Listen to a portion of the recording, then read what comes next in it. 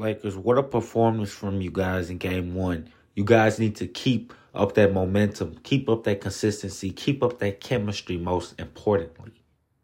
Peace.